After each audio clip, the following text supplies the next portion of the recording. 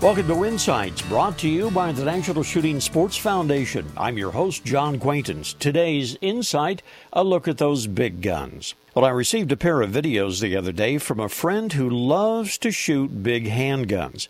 Now, one of the videos was of him shooting a .45-70 caliber single-shot hand cannon. And, whew, boy, it looked like he was holding a handful.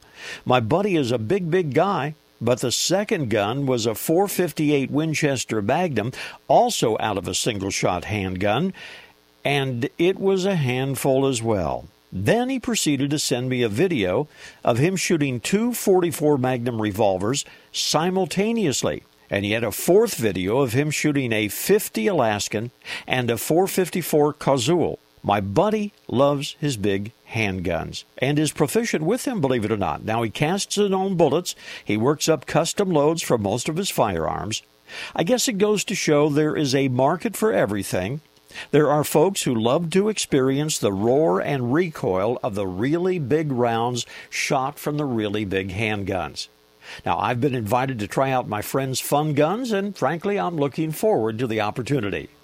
This reminder, join us on the web at nssf.org. Lots of information about the shooting sports. This is John Quaintance.